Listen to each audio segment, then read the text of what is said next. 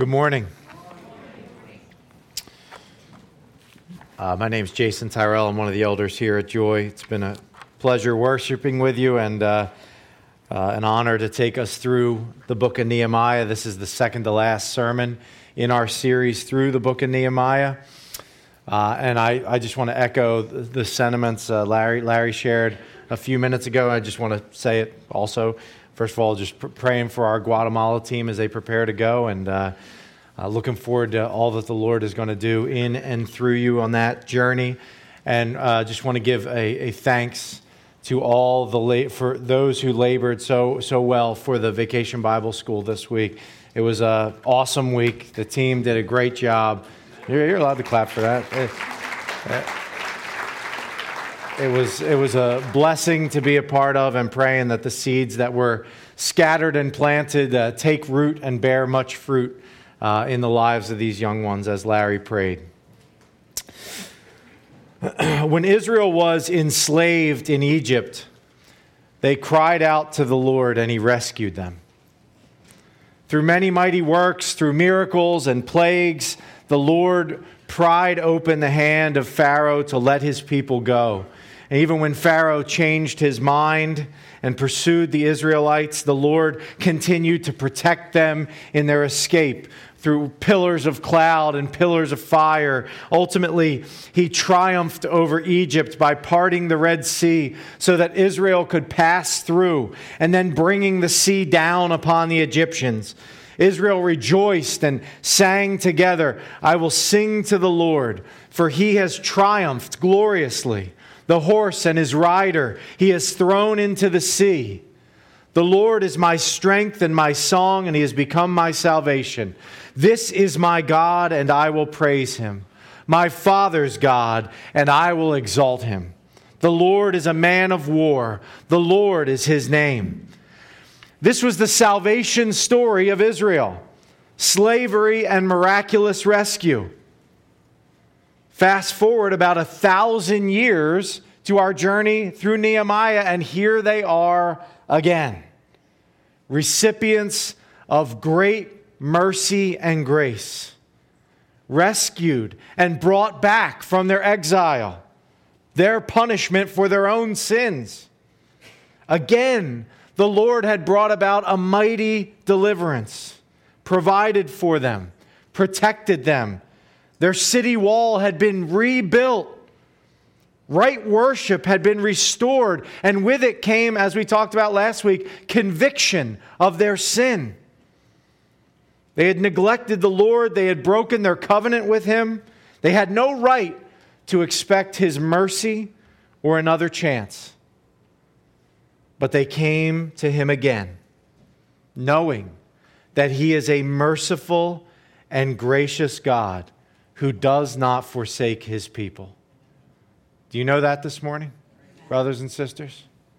He is a merciful and gracious God who does not forsake His people. In many ways, this week's passage and the beginning of next week's passage mark a religious high point for the people of Israel. Today we're going to see covenant renewal.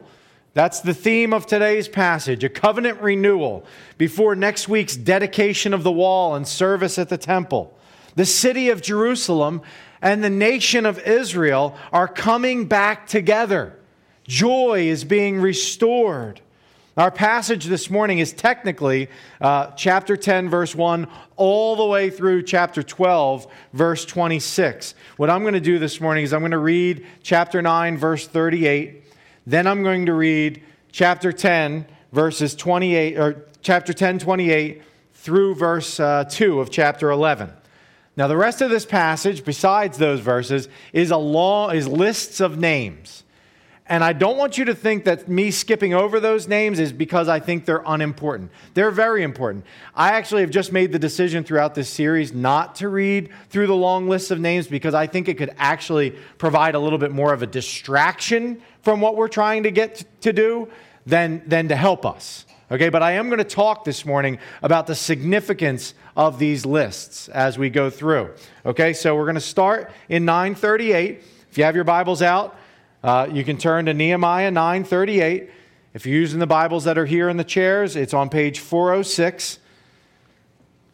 And then we're going to read 1028 through 11:2.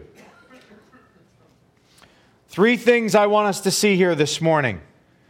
The covenant, their repentance, the people of Israel's repentance, and the repopulation of Jerusalem. So covenant, repentance, repopulation. Last week was worship, confession, resolution. This week is covenant, repentance, and repopulation. Got it? Got it? The main thrust of this passage more than any other in the book of Nehemiah, the main thrust of this passage is the resolve of the people of Israel to honor the Lord. So that's what we're going to be focused on this morning. That's their main focus here. So I'll read 938. Because of all this, because of all that they had confessed, we make a firm covenant in writing. On the sealed document are the names of our princes, our Levites, and our priests. Moving down to 1028.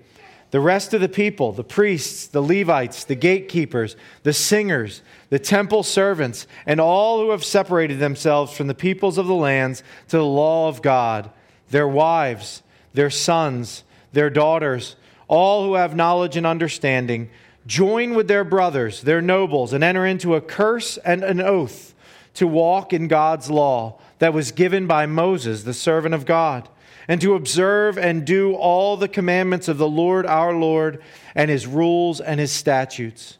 We will not give our daughters to the peoples of the land or take their daughters for our sons. And if the peoples of the land bring in goods or any grain on the Sabbath day to sell, we will not buy from them on the Sabbath or on a holy day. And we will forego the crops of the 7th year and the exaction of every debt. We also take on ourselves the obligation to give yearly a third part of a shekel for the service of the house of our God, for the showbread, the regular grain offering, the regular burnt offering, the Sabbaths, the new moons, the appointed feasts, the holy things, and the sin offerings to make atonement for Israel and for all the work of the house of our God. We, the priests, the Levites, and the people, have likewise cast lots for the wood offering to bring it into the house of our God, according to our fathers' houses, at times appointed, year by year, to burn on the altar of the Lord our God, as it is written in the law. We obligate ourselves to bring the first fruits of our ground and the first fruits of all fruit of every tree, year by year, to the house of the Lord. Also to bring to the house of our God, to the priests who minister in the house of our God, the firstborn of our sons and of our cattle, as it is written in the law, and the firstborn of our herds and of our flocks, and to bring the first of our dough and our contributions, the fruit of every tree, the wine and the oil to the priests, to the chambers of the house of our God, and to bring to the Levites the tithes from our ground. For it is the Levites who collect the tithes in all our towns where we labor. And the priest, the son of Aaron, shall be with the Levites when the Levites receive the tithes. And the Levites shall bring up the tithe of the tithes to the house of our God, to the chambers of the storehouse. For the people of Israel and the sons of Levi shall bring the contribution of grain, wine, and oil to the chambers where the vessels of the sanctuary are, as well as the priests who minister and the gatekeepers and the singers. We will not neglect the house of our God. Now the leaders of the people lived in Jerusalem, and the rest of the people cast lots to bring 1 out of 10 to live in Jerusalem, the holy city, while 9 out of 10 remained in the other towns. And the people blessed all the men who willingly offered to live in Jerusalem. It's the word of the Lord. Would you pray with me?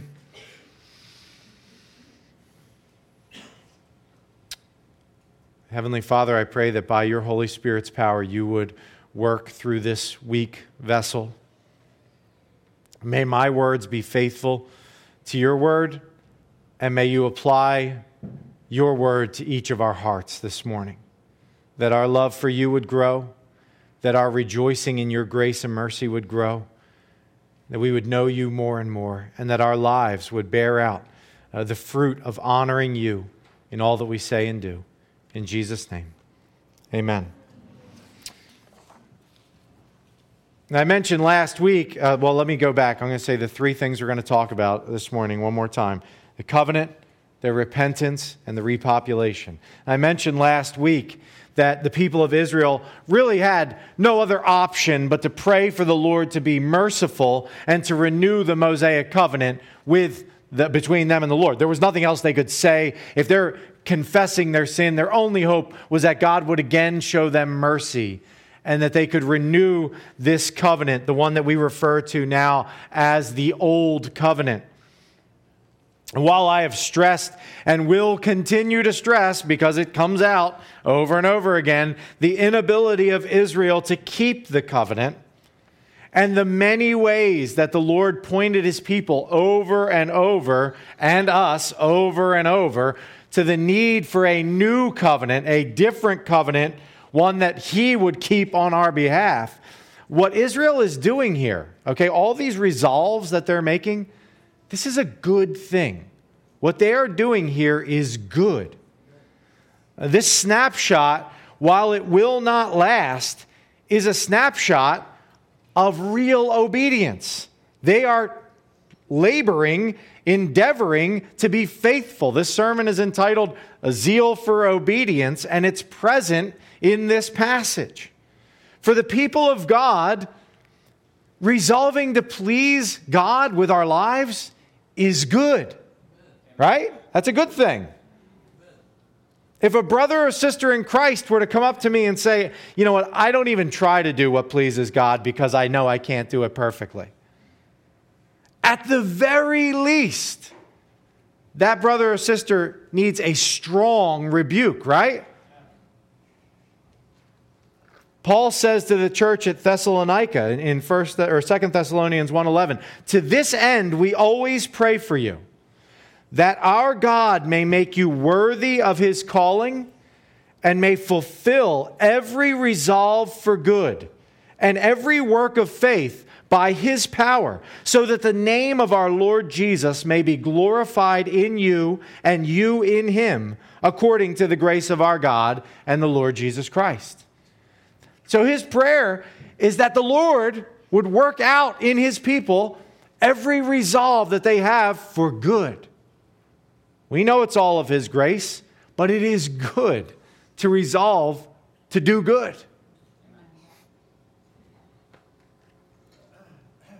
Resolves for good honor the Lord.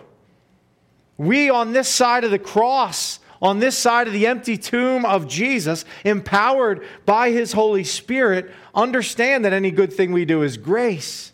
But all the more for us.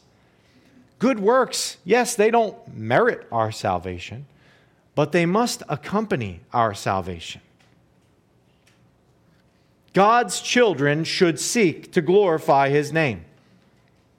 So in our passage today, we see again, we've talked over and over and over in this series about how the leaders lead in various areas. They've led in repentance. They've led in generosity. They've led in confession. Here they lead in the renewal of the covenant.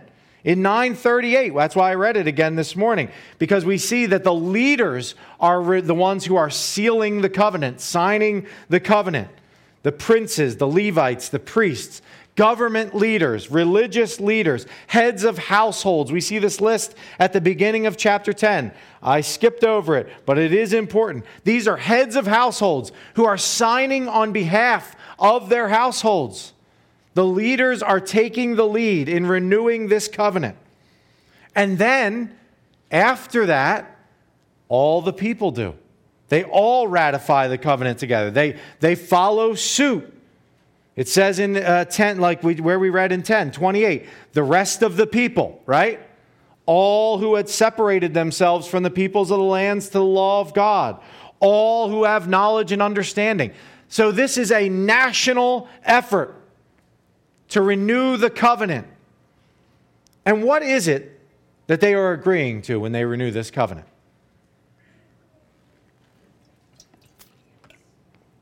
They say, it says here in 28, not in 28, 29, that they are going to enter into an oath and a curse. to walk in God's law that was given by Moses, the servant of God, and to observe and do all the commandments of the Lord our Lord and his rules and statutes. A curse and an oath. What does that mean? It means that they're saying, we promise to keep our end of the covenant this time around. And we put ourselves under the curses laid out in the Mosaic law if we fail to keep it again. I don't have time to do this, but a great place to look. Look at Deuteronomy chapter 28. Not right now, but you could look at Deuteronomy chapter 28 today or this week, and it lays out the blessings of obedience to the Mosaic law and the curses for disobedience. And so they are saying, we are putting ourselves back under this. We are submitting to this again. May we be blessed if we obey it, and may we be cursed if we disobey it.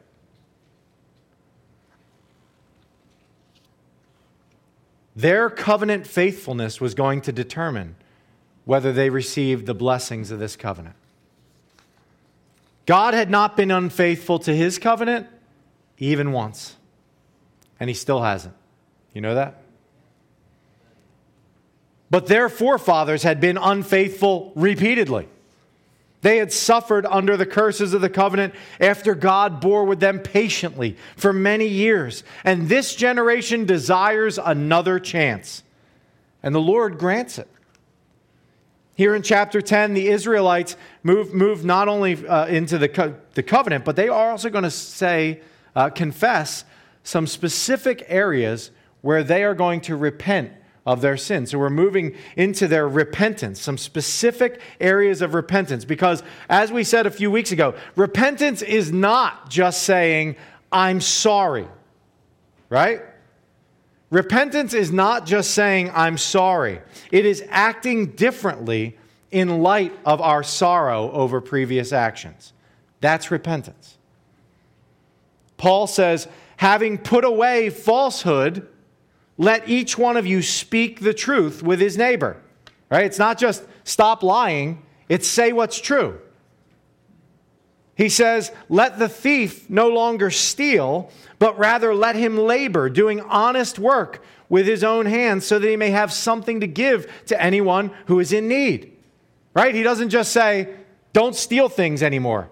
He says, by the power of the Holy Spirit, stop stealing and do what's good. Contribute positively to the society. Repentance is from something to something. Here Israel says that they separated themselves from the people of God to the law of God, it says in this passage. And we see three specific areas of confession in this passage. First one, 10:30. We will not give our daughters to the peoples of the land or take their daughters for our sons. Intermarriage. These people, we have hit this topic a few times in this passage, in this book. And we're going to hit it again next week. They had joined themselves in marriage to worshipers of foreign gods. That's the issue. When you join yourself to someone who worships a different god, it will be costly and painful. Your heart will be pulled away. John ends his book, 1 John, his letter, his epistle. 1 John 5:21, right? Little children, guard yourselves, keep yourselves from idols. Keep yourself from anything that's going to drag your heart's affections away from your affection for the Lord. And Israel, time and time and time again, had disregarded what God told them to do and had joined themselves to those who worshiped other gods. You know, I think about this with regards to our business. Many of you might know that we own a driving school, the Roos, who are also members here in our family, who've owned it for 17 years or so. And I can't tell you how thankful I've been to run a business with people who share the same heart mindset as us.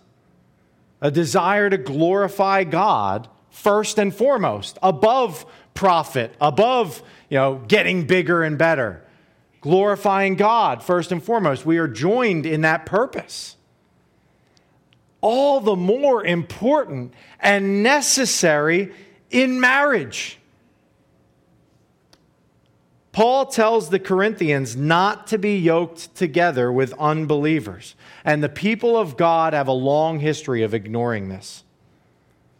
A couple things I want to mention real quickly. First, if you're married and you became a believer after you got married and your spouse is not a believer, it's not us saying, like, get a divorce. No. Labor, love, care, pray to the end that your spouse would see your faithful witness and know Christ also. And don't give up in that. Labor. As long as the Lord gives you breath, there's time. This also doesn't mean that we shouldn't have relationships with people who aren't believers in Christ. We should. We ought to. But it does mean that we have to guard our hearts. History has proven out that those who worship other gods are far more likely to draw the people of God away from Him than they are to help draw them near. And I'm especially burdened for our teens and our young adults in this. There are a lot of nice people who you ought not date and marry. If you are trusting in Christ, if you are indwelt by His Spirit, if your desire is to please the Lord in your lives, and your desire is to be married, let's pray together that if the Lord's will is for you to be married, He would send you someone who has the same heart and the same desires as you. And don't settle for less. Parents, trusted counselors, we do a disservice to our believing children and to other brothers and sisters in Christ when we let them move along in relationships toward marriage with nice people who do not know the Lord. Amen. It may sound, if you're here this morning, I can understand. If you're here this morning, you're saying, I don't even know if I'm a Christian. This sounds like exclusive or intolerant. But the bottom line is that people who worship different gods, and if you don't worship the God of the Bible, if you have not put your faith in Christ, you might say, well, I don't know what I worship. You worship something.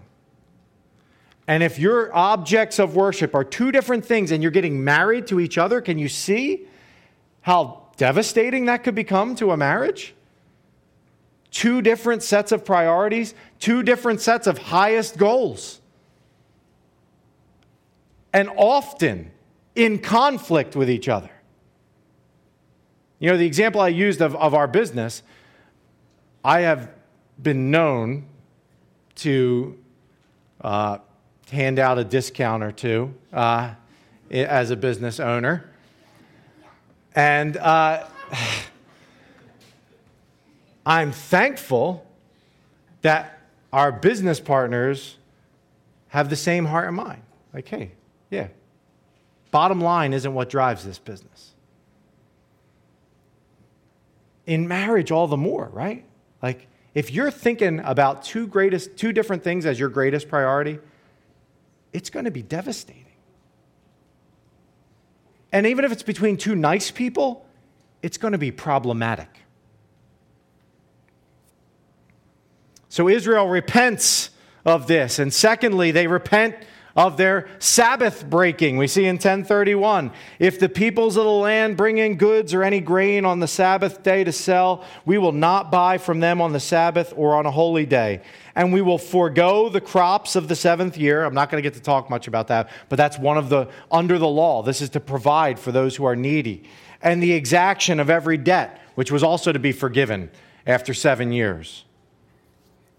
Israel repents of their Sabbath breaking. It seems like from this passage, they found a little workaround for Sabbath laws. They found a little loophole in God's law.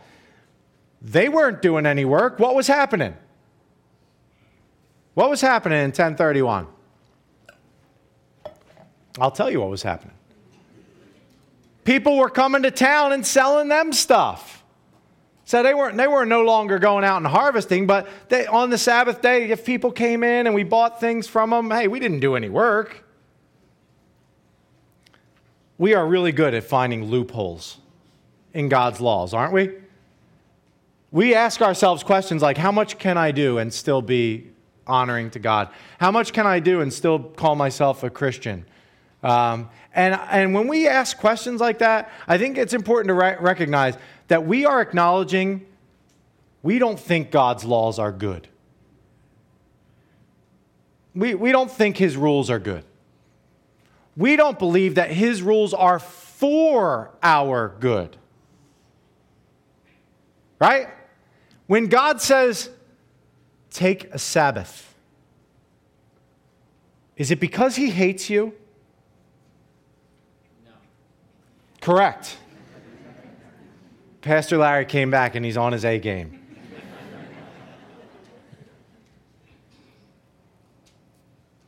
Is it because he loves you? Yes. When he says, don't intermarry with those who worship foreign gods, is it because he wanted to keep something good from his people?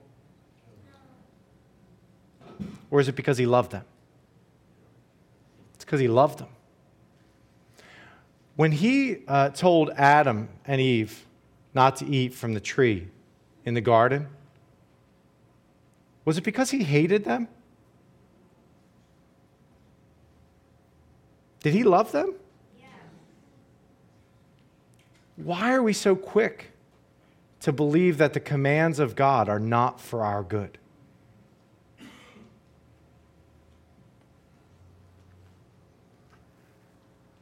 Sabbath is a blessing. Rest is a good thing. Rest reminds us that the Lord is almighty and we are not.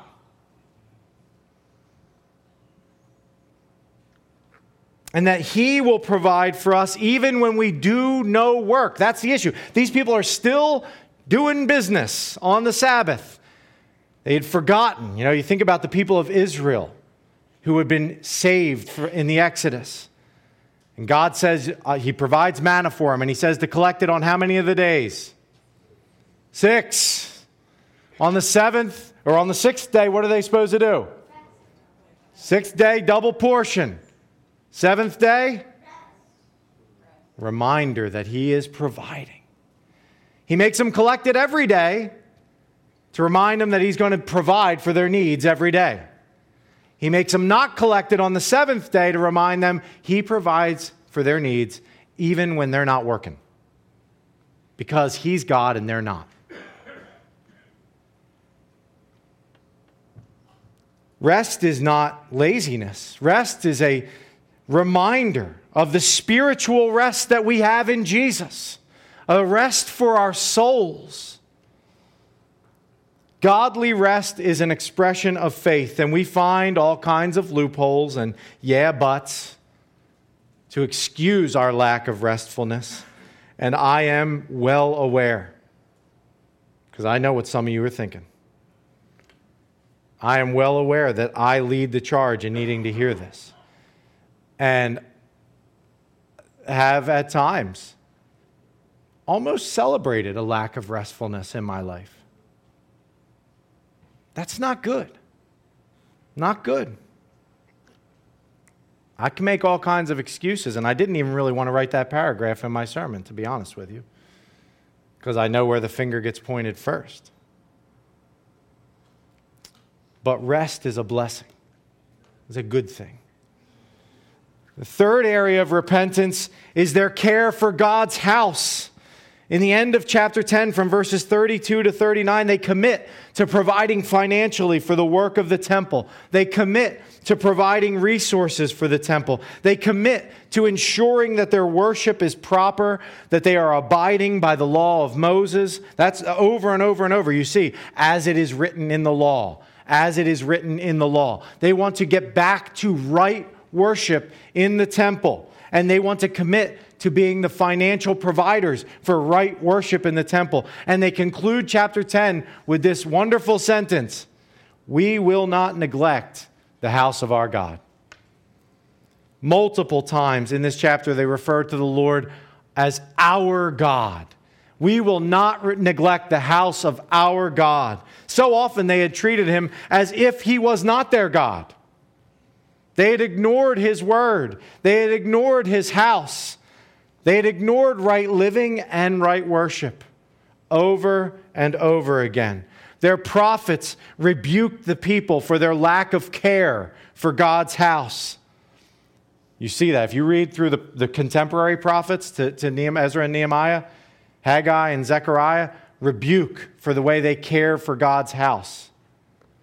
You see the prophet that comes after this book, Malachi, same problems. Care for God's house. Here they pledge to show the care that the house of God and the name of God are worthy of.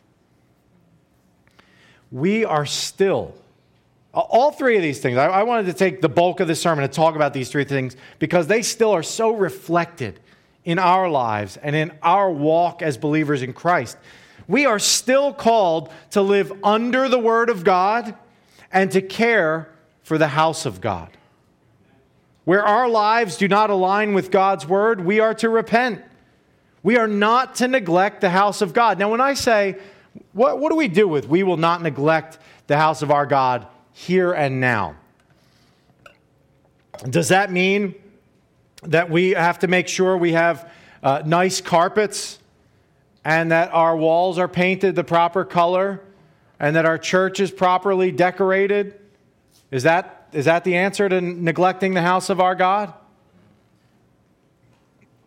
We are stewards of all that God has entrusted to us, for sure. We will answer for how we have cared for what He has given. But the house of God is the people of God. We talked about this earlier with the imagery early in Nehemiah of these stones that they were using to rebuild the walls around Jerusalem, and that they have this imagery of the stones living. And we saw in the book of 1 Peter that we, like living stones, are being built together. We are the house of God. So the call not to neglect the house of God today is a call for every member of the body of Christ to participate in the building up of the body. The leaders must set the tone and chart the course, but all of the people of God are called to the care of His house. When the house of God is left uncared for, the people suffer. God is not honored. All kinds of problems are knocking at our door. Worship will be hindered or done away with altogether when the house of God is not taken care of. But here we have a people with hearts and minds set to caring for God's house and submitting to God's word. Which brings us to our final point of the morning, a little shorter. Repopulation. So they're gathered, they're ready, they've made their resolution, they've repented, and now there's going to be a repopulation. Jerusalem was still a city that was sparsely populated. And though there's a wall around it, I'm just going to say this, Jerusalem at this point probably didn't look like a real desirable destination. Okay? We know that houses still hadn't really been rebuilt. It probably kind of looked like it laid in ruins a little bit, and there weren't many people there. How would lasting change and enduring worship be ensured in the city of Jerusalem? The people cast lots, and 1 out of every 10 was going to live in Jerusalem, it says here in the beginning of chapter 11. You still have your Bibles open? That's good. 1 out of every 10 would live in Jerusalem. 9 others would remain in the surrounding towns. And we see in 11:2, the people of all the people, let's try again. and the people blessed all the men who willingly offered to live in Jerusalem. So let me ask this. Are the people who willingly offered to live in Jerusalem the same people as those chosen by Lot? I don't know. But what's certain is that those who went did so by faith, willingly, whether they were chosen by Lot or not, and at great cost to themselves. These people are going to leave what they have known, to repopulate the city. And tying it to our last point, care for the house of God, it's sacrificial. It comes at great cost, oftentimes. To take care of the house of God is costly. Right? We who are members of the body of Christ, our service of one another comes with cost, does it not? Is that a good thing? Yes. Do things that are difficult, like should I just avoid all things that are difficult because they're difficult? No. It would be a miserable life, right? You would have a miserable life if you avoided everything that was difficult. You would have a miserable life if you avoided everything that was sacrificial. Oftentimes, our greatest joy is tied to making sacrifice for others, for the glory of God. It would have been easier to stay where they were. But they went, and the people blessed them for it. It was for the good of the city and the good of the people. And it was glorifying to God. And the rest of today's passage goes through a lot of names, so I'm going to read each one of them to you right now. But I'm not going to do that. But I would like to point out a few things that are really important of note, because these lists are not insignificant. Please understand that. And please don't follow suit with me, okay? I made a decision in the sermons not to read these names, and I told you why. But when you're doing your Bible reading, read the names. It's okay if you don't know how to pronounce them. It's okay if you don't know exactly what... Read the names. Every word of God's word is profitable. So a few things we learn from this list of names. First, it lists those who led in the repopulation, namely the tribes of Judah, Benjamin, and Levi. That's significant because Judah, Benjamin, and Levi made up the southern kingdom of Judah, the last remnant of those who held fast before the exile. And we know from 1 Chronicles chapter 9 that other tribes did help repopulate Jerusalem, but Judah led the way. Judah led the way is a theme in Scripture. Judah had a bit of a seedy reputation because of some awful things he did. But the Lord was going to use Judah, and then the tribe of Judah, and then the lion of the tribe of Judah, to do mighty work for his name's sake. Second, we see priests going back in addition to Levites, a reminder that proper worship at the temple was at the heart of their desire. Third, we see in chapter 11, verses 25 to 36, that the people started to resettle in some of the places of their family's heritage. Now, they're not necessarily taking back the land of Israel, but they're beginning to resettle. They're still in the kingdom of Persia, but they're beginning to resettle where their families once did, a pointer to a future nation of Israel reforming. The author also shows us the lineage of the returnees in a way that could be checked and confirmed. That is important. It adds to the trustworthiness of the account. You could see these are the people. Here's their families. And fifth, it shows that Ezra and Nehemiah, they cared about the lineage of their people. They cared about the ancestry of their people. They wanted to make sure that the Levites were Levites. They wanted to make sure that the priests were really in the priestly lineage. They wanted to ensure right worship. They didn't want to cut any corners and say, this person's a good teacher. No, they're not from the tribe of Levi, but they're going to be fine. We're going to make them a Levite. No, they didn't come from Aaron, no, but they can still be a priest. No. They wanted to make sure that worship was proper and in order. And they show the lineage of these people. So as we wrap up this morning, what have we seen? We've seen the people renewing their covenant. We've seen them taking on the oath and the curse. We've seen them repenting of specific sins. We've seen them repopulating Jerusalem. Next week, our passage is going to start with a celebration. The wall is going to be dedicated. There will be a service at the temple. This was a time for rejoicing. If today's sermon passage is a snapshot, it's a time for rejoicing in the obedience of the people of Israel. Yet, we are not ignorant of the reality that these same people would soon be in a totally different position. The problems they repented of would be right back in their faces. You'll see it next week. There's a problem that no amount of our oath-making can fix. Now, I've already told you that Christians should resolve to do good, should depend on the Spirit's empowering to do so. But what happens when people tell God they're going to do better, and they'd like to be rewarded or disciplined based on their own obedience? What happens? We fall short. What happens is the history of Israel: pain, discipline, remembrance, pleading out to God. He forgives them. They get another chance, and then repeat.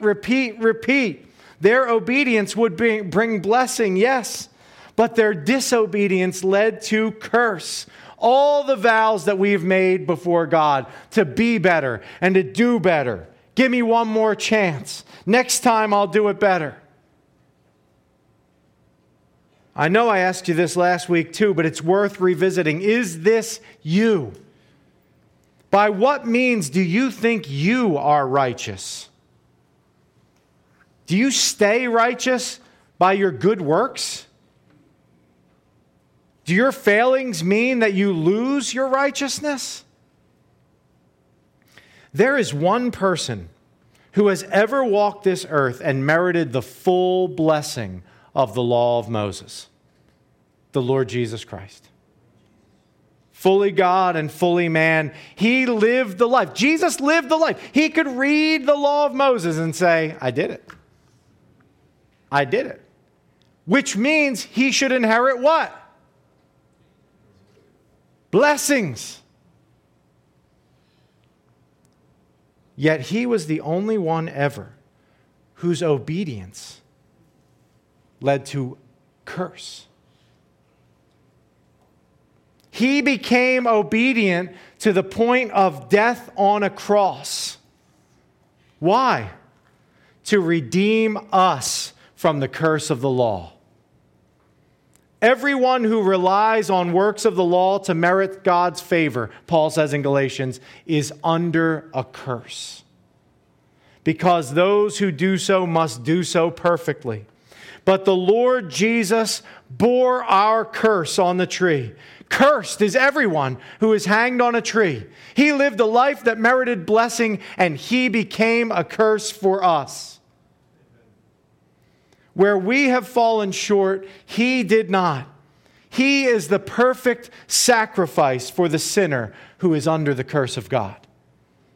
Our hope, our righteousness is found in Christ having been cursed for us. He initiated a new covenant in His blood. God has done what we could not and would not do to bring us to Himself and to give us the hope of eternal life. Not a temporary fix, but an eternal cleansing and an eternal blessing. A righteousness that does not go up and down based on our performance, but a righteousness that is based in what we confessed and were assured by this morning. It's His righteousness. He made Him to be sin who knew no sin, so that we might become the righteousness of God in Him. All the blessings that are due to Jesus Christ are ours through faith in Him alone. Right submission and right worship begin with faith in the finished work of Jesus. He is our righteousness. He is our sanctification. He is our redemption.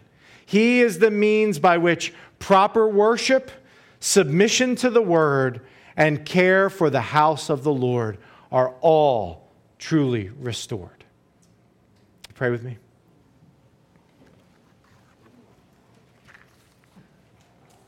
Thank you, Father, for hope. If we were to rely on our abilities to keep our promises for our righteousness, we would be without hope. We thank you, Lord, for sending your Son, Jesus, to become a curse for us, that we might become the righteousness of God in Him. Help us, Lord, because this passage does reflect true desires of the hearts of your people. We want to honor you. We want to obey you. Help us, Lord. We can only do it by your grace. We pray all this in Jesus' name. Amen.